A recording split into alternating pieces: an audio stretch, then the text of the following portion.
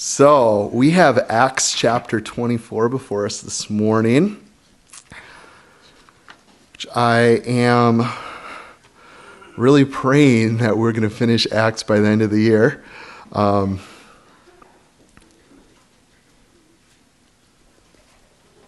It's looking like we're gonna. I would encourage you guys to take some time. I know we have the holidays coming up, and you'll have, for some of you guys, an extra day or two off. I'd encourage you guys, before we finish the book of Acts, take a read through Acts again. One of the things that I've really learned is I study something or I've heard someone preach through a book of the Bible. When I go back and read it, it comes alive in a whole new way. So I'd encourage you guys, we spent a whole year diving in depth to the book of Acts. Enjoy it. Go back and see what things maybe we've missed, what things that God has spoken to your heart over this last year and has brought to come to pass in your lives. Or be encouraged again, because if you're like me, I prepare these studies and I can't even remember what I taught a month ago. I'm quick to forget. So it's good to go back and to be reminded. So this morning, we're going to look again at a Paul. Once again, like he's arrested. He's finding himself in this pickle. And we see these charges that are brought against Paul here in chapter 24. So let's read the first few verses together here. It says, "Now after 5 days, Ananias the high priest came down with the elders and a certain orator named Tertullus. And these gave evidence to the governor against Paul. And when he was called upon, Tertullus began his accusation, saying, 'Seeing that through you we enjoyed great peace and prosperity, and being brought to this nation, and by your foresight, and we being brought to this nation for your foresight,' verse 3, 'we accepted always and in all places most noble Felix, and with all thankfulness. Nevertheless, not to be tedious to any further, but I beg you to hear by your courtesy here that you listen to a few words from us. For we have found this man,'" speaking of Paul, "to be a what? A plague, a creator of dissension among the Jews throughout the world, a ringleader of the sect of the Nazarenes. He even tried to profane the temple, and we seized him and wanted to judge him according to our law. But the commander Lysis came by and with great violence took him out of our hands, commanding his accusers to come to you. By examining him yourself, you may ascertain all these things of which we accuse him.' And the Jews also assented, maintaining that these things were so." Let's pray. Father, we do ask, as we consider this morning, I think things that happen in our own lives. We know for Paul, this is huge. He's on trial. They're wanting his life. And there's times accusations come against us, Father, Lord. And we want to be able to know how to please you, how to stand in truth. So we just pray, Father, that we would learn from Paul's example here this morning, and just give us wisdom. And for those that may be going through something right now, God, I pray that you'd give a lot of grace, Father, and understanding, Lord, and help us just learn how to confront things in a way that honors you in a healthy way, Father. Amen. So if you noticed on the sermon title for this morning, I named this Procrastination.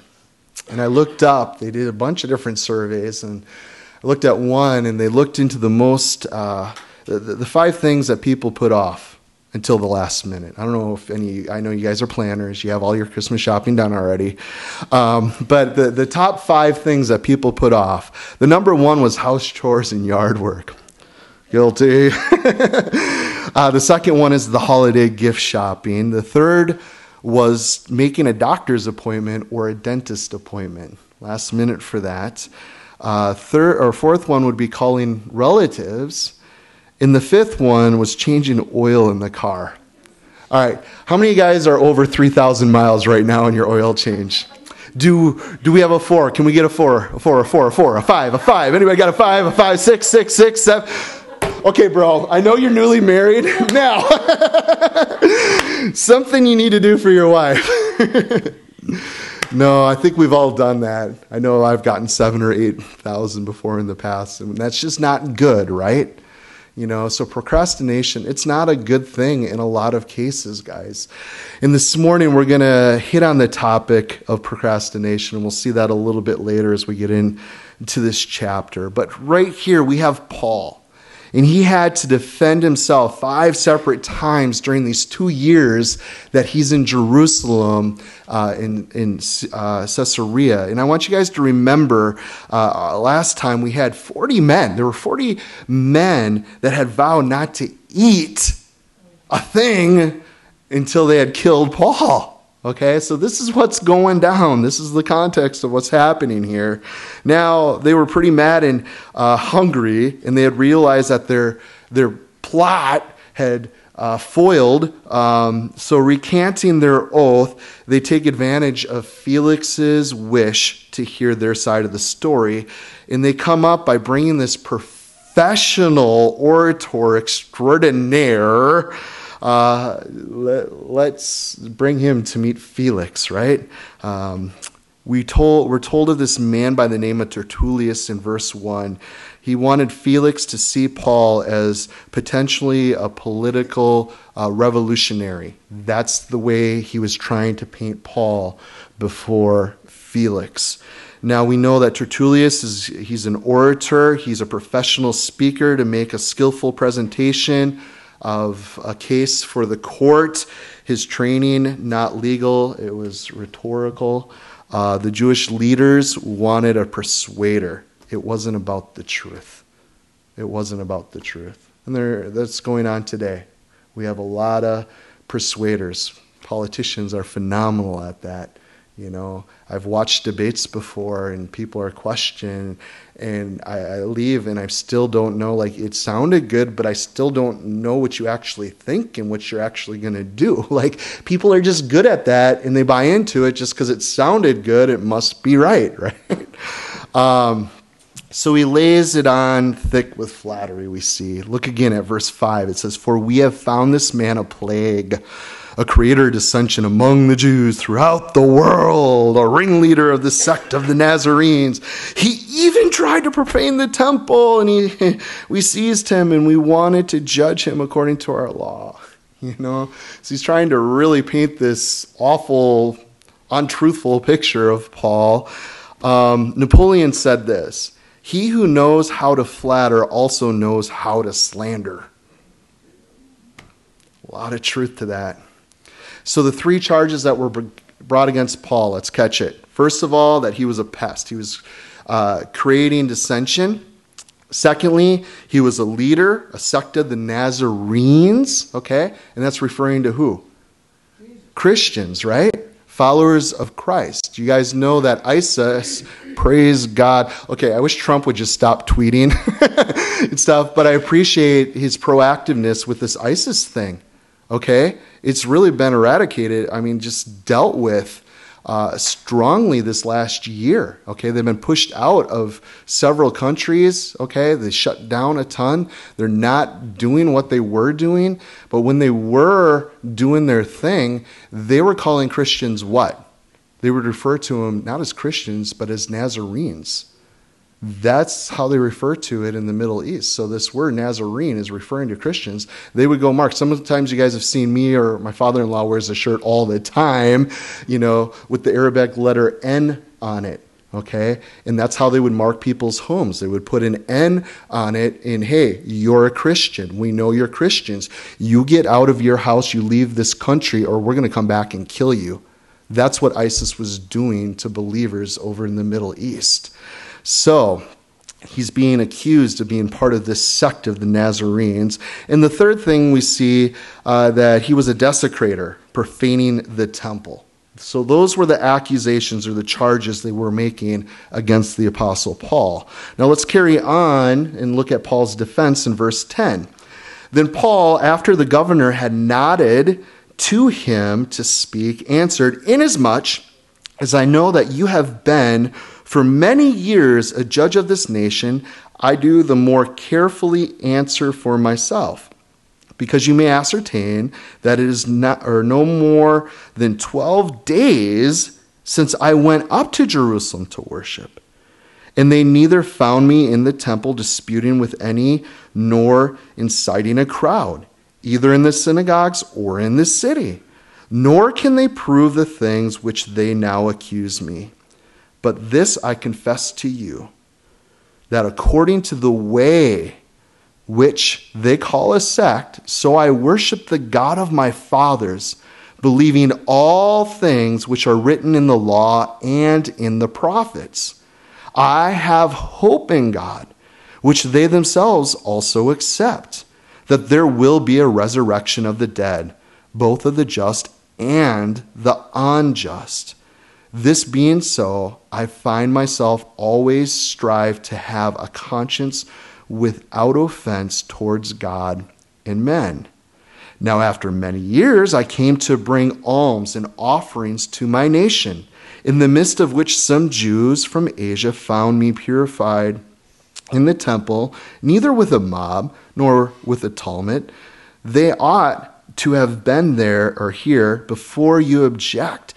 And if they had anything against me, or else let those who are here themselves say if they found any wrongdoing in me while I stood before the council, unless it is for this one statement which I cried out standing among them concerning the resurrection of the dead, I am being judged by you this day." Wow. Pretty good defense, huh? Again, let's look at verse 10. It tells us, "Then Paul, after the governor had nodded to him to speak, he answered, Inasmuch as I know that you have been for many years a judge of this nation, I do more carefully answer for myself." So Paul doesn't use some dripping flattery here, but polite honesty. Just politely speaking the truth to Felix. Now, the three defenses or counterpunches, let's say here, against these charges. He was a pest creating dissension, we saw in verses 11 to 13 here. No, you can't get a riot going in 12 days was his argument, okay? 5 of which I've been here with you, okay? It just ain't gonna happen. That's logical. Also, he was a leader, okay, of this sect in verses 14 to 16. Well, not a sect, okay? Tertullius' euphemism here was for a cult, okay? Hey, he's a cult leader, okay?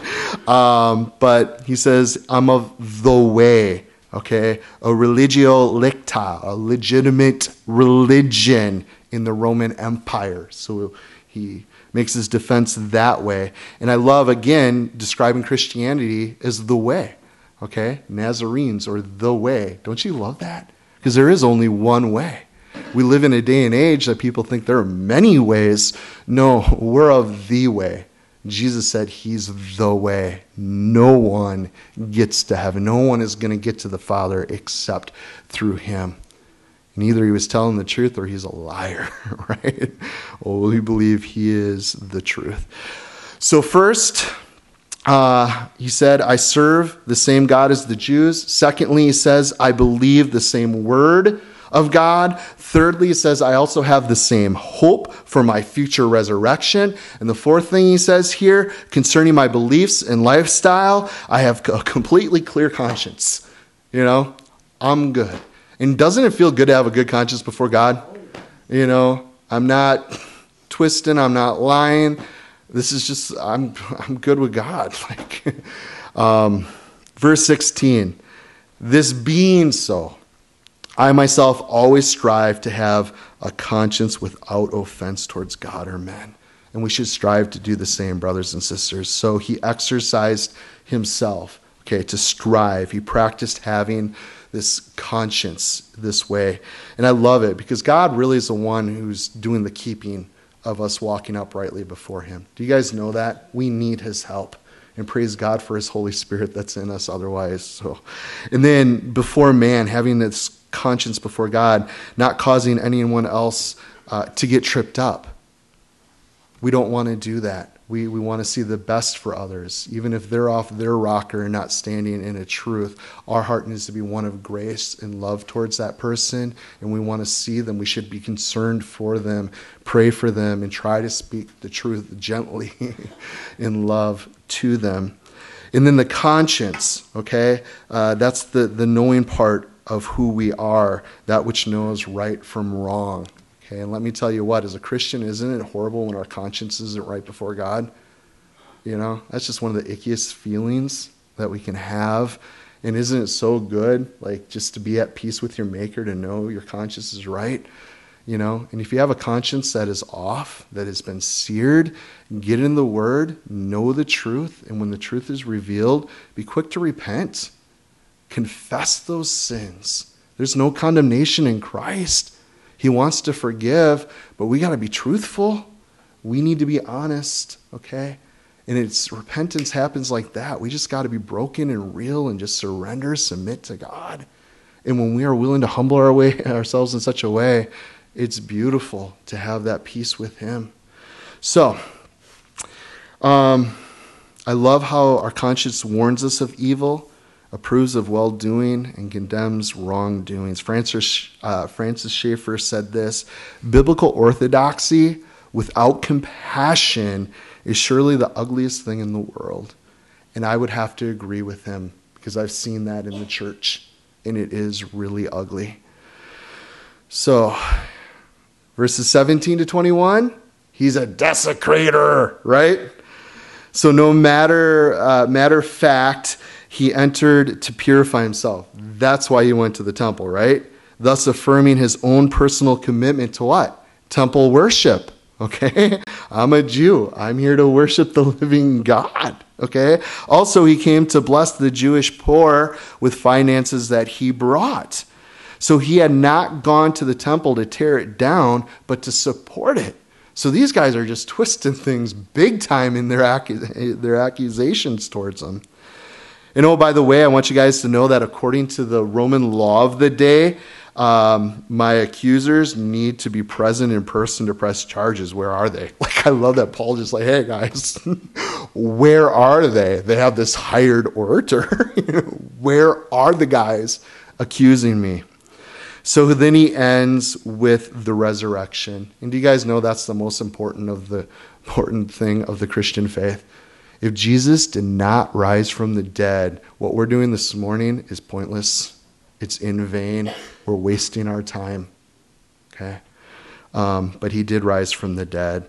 Thus, him stating this and wrapping up his defense, coming back to the resurrection, proving this was a religious matter. Okay, this is a religious issue going on. It's not a civic. Okay, so I think it's a great defense, and I'm sure the Holy Spirit played a big part in that, right? Do you guys know that Jesus told us not to worry when we need to go before kings, courts, others? Okay, why? Because he would give us, the Holy Spirit would speak, and that is so true. To be honest with you guys, I get nervous with public speaking. I still do to this day. I've done it thousands of times. It's gotten easier. But there's times like, I just don't know what to say. And that's where the Holy Spirit is there to help us, guys. And sometimes we just need, God's putting it on your heart, I want you to go over to your neighbor. Or I want you to go talk to this person about me. I don't know what to say. Don't worry about it. Just go open your mouth and see what happens. And let me tell you, God will show up. And you'll be sitting there just like, oh my gosh, I'm preaching to myself. Where's this coming from? You know, I love the Spirit of God in us, guys. Let's look at Felix's indecision here, verse 22 to 27. It says, but when Felix heard these things, having more accurate knowledge of the way, he adjourned the proceedings and he said, when Lysis the commander comes down, I will make a decision of your case. So he commanded that the centurion to keep Paul and to let him have liberty, and told him not to forbid any of his friends to provide for or visit him. And after some days, when Felix came with his wife Drusilla, who was Jewish, he sent for Paul, and he heard him concerning the faith of Christ. Now, as he reasoned about righteousness, self-control, and the judgment to come, Felix was afraid and answered, "Go away for now. When I have a convenient time, I will call for you." Meanwhile, he also hoped that money would be given him by Paul, that he might release him. Therefore, he sent for him more often and conversed with him. But after 2 years, guys, okay, Prochius Festus succeeded Felix, and Felix, wanting to do the Jews a favor, left Paul bound. Wow. Felix means happy. Did you guys know that? Now you guys know what's up with Felix the cat. Yeah, happy, right? But Felix wasn't happy.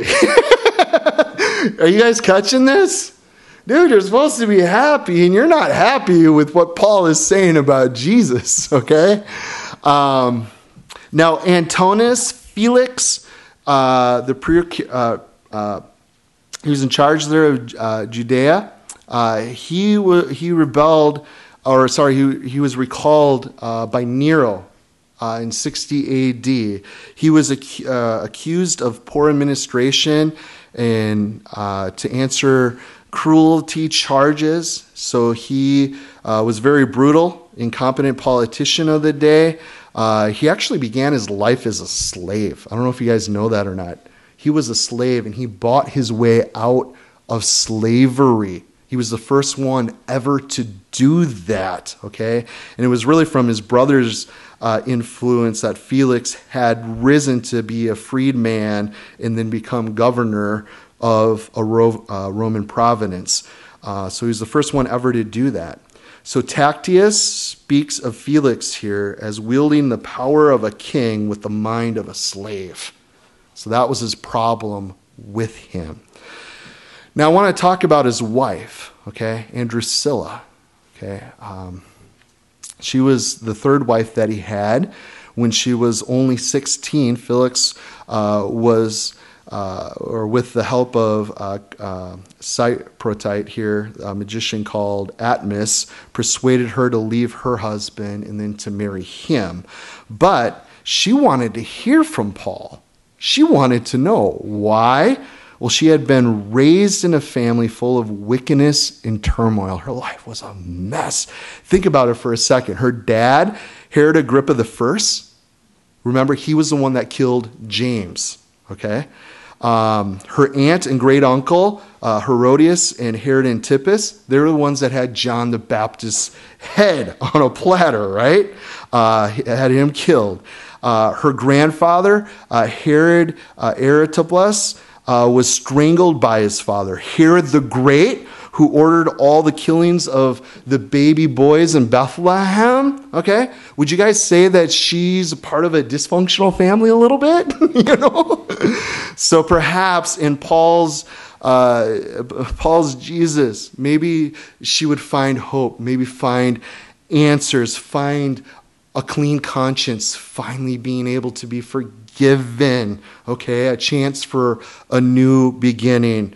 So Paul speaks to her and Felix, not about marriage, not about family themes, okay, but about faith in Christ Jesus, about righteousness, about self-control, about the judgment that was to come. So Paul's outstanding character seen not only in his public defense, but also in his private talk. So again, we see that all the way back in verse 1 of this chapter. The same faithfulness, the same frankness, the same fearlessness. That's just who Paul was in Christ. But Felix was afraid, so he told him to go away instead of repenting and trusting. What a bummer. So Paul held the cup of truth to their parched lips, but they weren't able to drink. They weren't willing to listen. Now, I want to hit on self-control for a second. Verse 25 again. There's an illustration. Man's nature, it's like a high-spirited horse ridden by an experienced owner. The rider would neither starve the animal till all its spirit had left it, nor pamper it by letting it have its head. Rather, would he keep it under firm control, that it might recognize its master, feel his power, and do his will. I don't know about you guys, but that's how in tune I want to be with my maker. Okay? And just like, you're calling the shots. We're just going to work together. It shouldn't be a hard thing. And hopefully some of you guys are in that same place, that you just have learned that surrender works. You've learned the hard way maybe through experiences, and I don't want to do it that way anymore, okay? I'm just going to yield, let you do your thing. So let's talk about the procrastination of Felix. So actually Felix was a prisoner, okay? If we really step back and look at this text, I think he really was the prisoner here, and Paul was the prosecutor. That's what I see happening. You see, Felix knew he was guilty, but instead of accepting Christ, he delayed. And Paul says, as you guys know, he's written 14 books in the New Testament, a good chunk of the New Testament. He said the convenient time to get saved is when? Now, right? 2 Corinthians 16, behold, now is the acceptable time. Behold, now is the day of salvation. And even the prophet Isaiah, chapter 55, verse 6 says, seek the Lord while he may be found. Call upon his name while he is near. Seek him. So maybe you're on the fence. Maybe you've been trying out church, reading the scriptures, thinking about the claims of Christ. Now is the time, the day of salvation. Do it now. Seek him while he's near. Because, man, Satan doesn't want you seeking him. He's going to come in and try to get you derailed to stop doing that. And it's so easy when you're not in Christ just to run, okay, I'm off doing my own thing again. I've tried that. I've had so many people I've shared with, I looked into Christianity. Yeah, I read the Bible. Oh, really? What did you learn? Tell me what you read. What's your understanding of the gospel, who God is? I'm like, I don't think you actually did really read. I think you skimmed for a season, looked at a couple things, but you didn't really seek because you would know a little bit more. And that's one of those things, guys, we really need to pray for people's hearts to be seeking the Lord. So once upon a time, Satan called together his evil spirits and asked, how will we deal with continuing to lose souls to the other side? One arose and said, hey, I'll go to earth. And I will tell men that there is, that the Bible is just fables, just made up stories, that it's not divinely appointed. No, that will not do. Another said, let me go, and I will tell men that there is no God, that there is no Savior, that there is no heaven, no hell. No, that will not do. We cannot make men believe that. Suddenly another arose and suggested, no, I will journey to the world of men, and I will tell them that there is a God, that there is a Savior, that there is a heaven, that there is a hell. Yes, but I also will tell them that there's no hurry. Tomorrow will do. And Satan said, that will work. It's a fanciful story, of course. Yes, but understand that Satan doesn't have to convince people to reject the truth. Just put it off. Just put it off. So delay dulls the edge of the sword of the Spirit. That's all it does. You see, each time we say, tomorrow, Lord, the Spirit's pricking, prodding, becomes less effective. Pretty soon, we are in a lethargic yawn in response to God's truth, then a procrastination callus has formed over our hearts. And although the Spirit stabs us with conviction, we don't feel a thing. So I want you guys to imagine that inside your conscience, that there's this large, sharp-edged box, and each time that you sin, the box turns, causing the corners to prick your conscience. Commit the same sin again and again, and the corner nicks you again. However, as the sin becomes a habit, the concerns are worn down a little and a little more, resulting in less and less pain to your conscience. Eventually, it smooths the box into a harmless ball, and when you sin, you feel nothing. So has a certain sin in your life been eroding the sensitivity of your conscience? Deal with it before it's too late, guys. Deal with it. It's hard being a parent. I want to train my children well. I know what they do when they sin, when they disobey. That's outward things of what's really going on in their hearts, what's really happening. And I love, as a father who loves them and wants to see their best, I love when my kids, when there's a genuine breaking over their sin, like a true repentance, that their conscience is so intact that they know they've done wrong, that there's no discipline that's needed. They're just quick, repent, I am sorry, And that's what I think God wants from me as his son. The same thing, that, I don't need to fight this. I don't need to lie around it. I don't need to get away with it. I don't need to cover it up. I'm just broken. You're right, God. You're right. We need to keep those consciences intact. And the cool thing is the Holy Spirit helps us with that. He can make that new. Things that maybe we've gone too far with. He can renew that in us. That's what God does if we let him, but we got to be humble. We got to be real with him. So don't allow yourselves to become callous because of sin, guys. Don't let it happen. God loves you way too much. And if you are being convicted, it's because he loves you. Do you guys know that? He chastened whom he loves. He loves us. So let's start wrapping this up. Let's look at verse 26 again. Meanwhile, he also hoped that the money would be given him by Paul, that he might release him. Therefore, he sent for him more often and conversed with him. So I look at this. What a divine patience.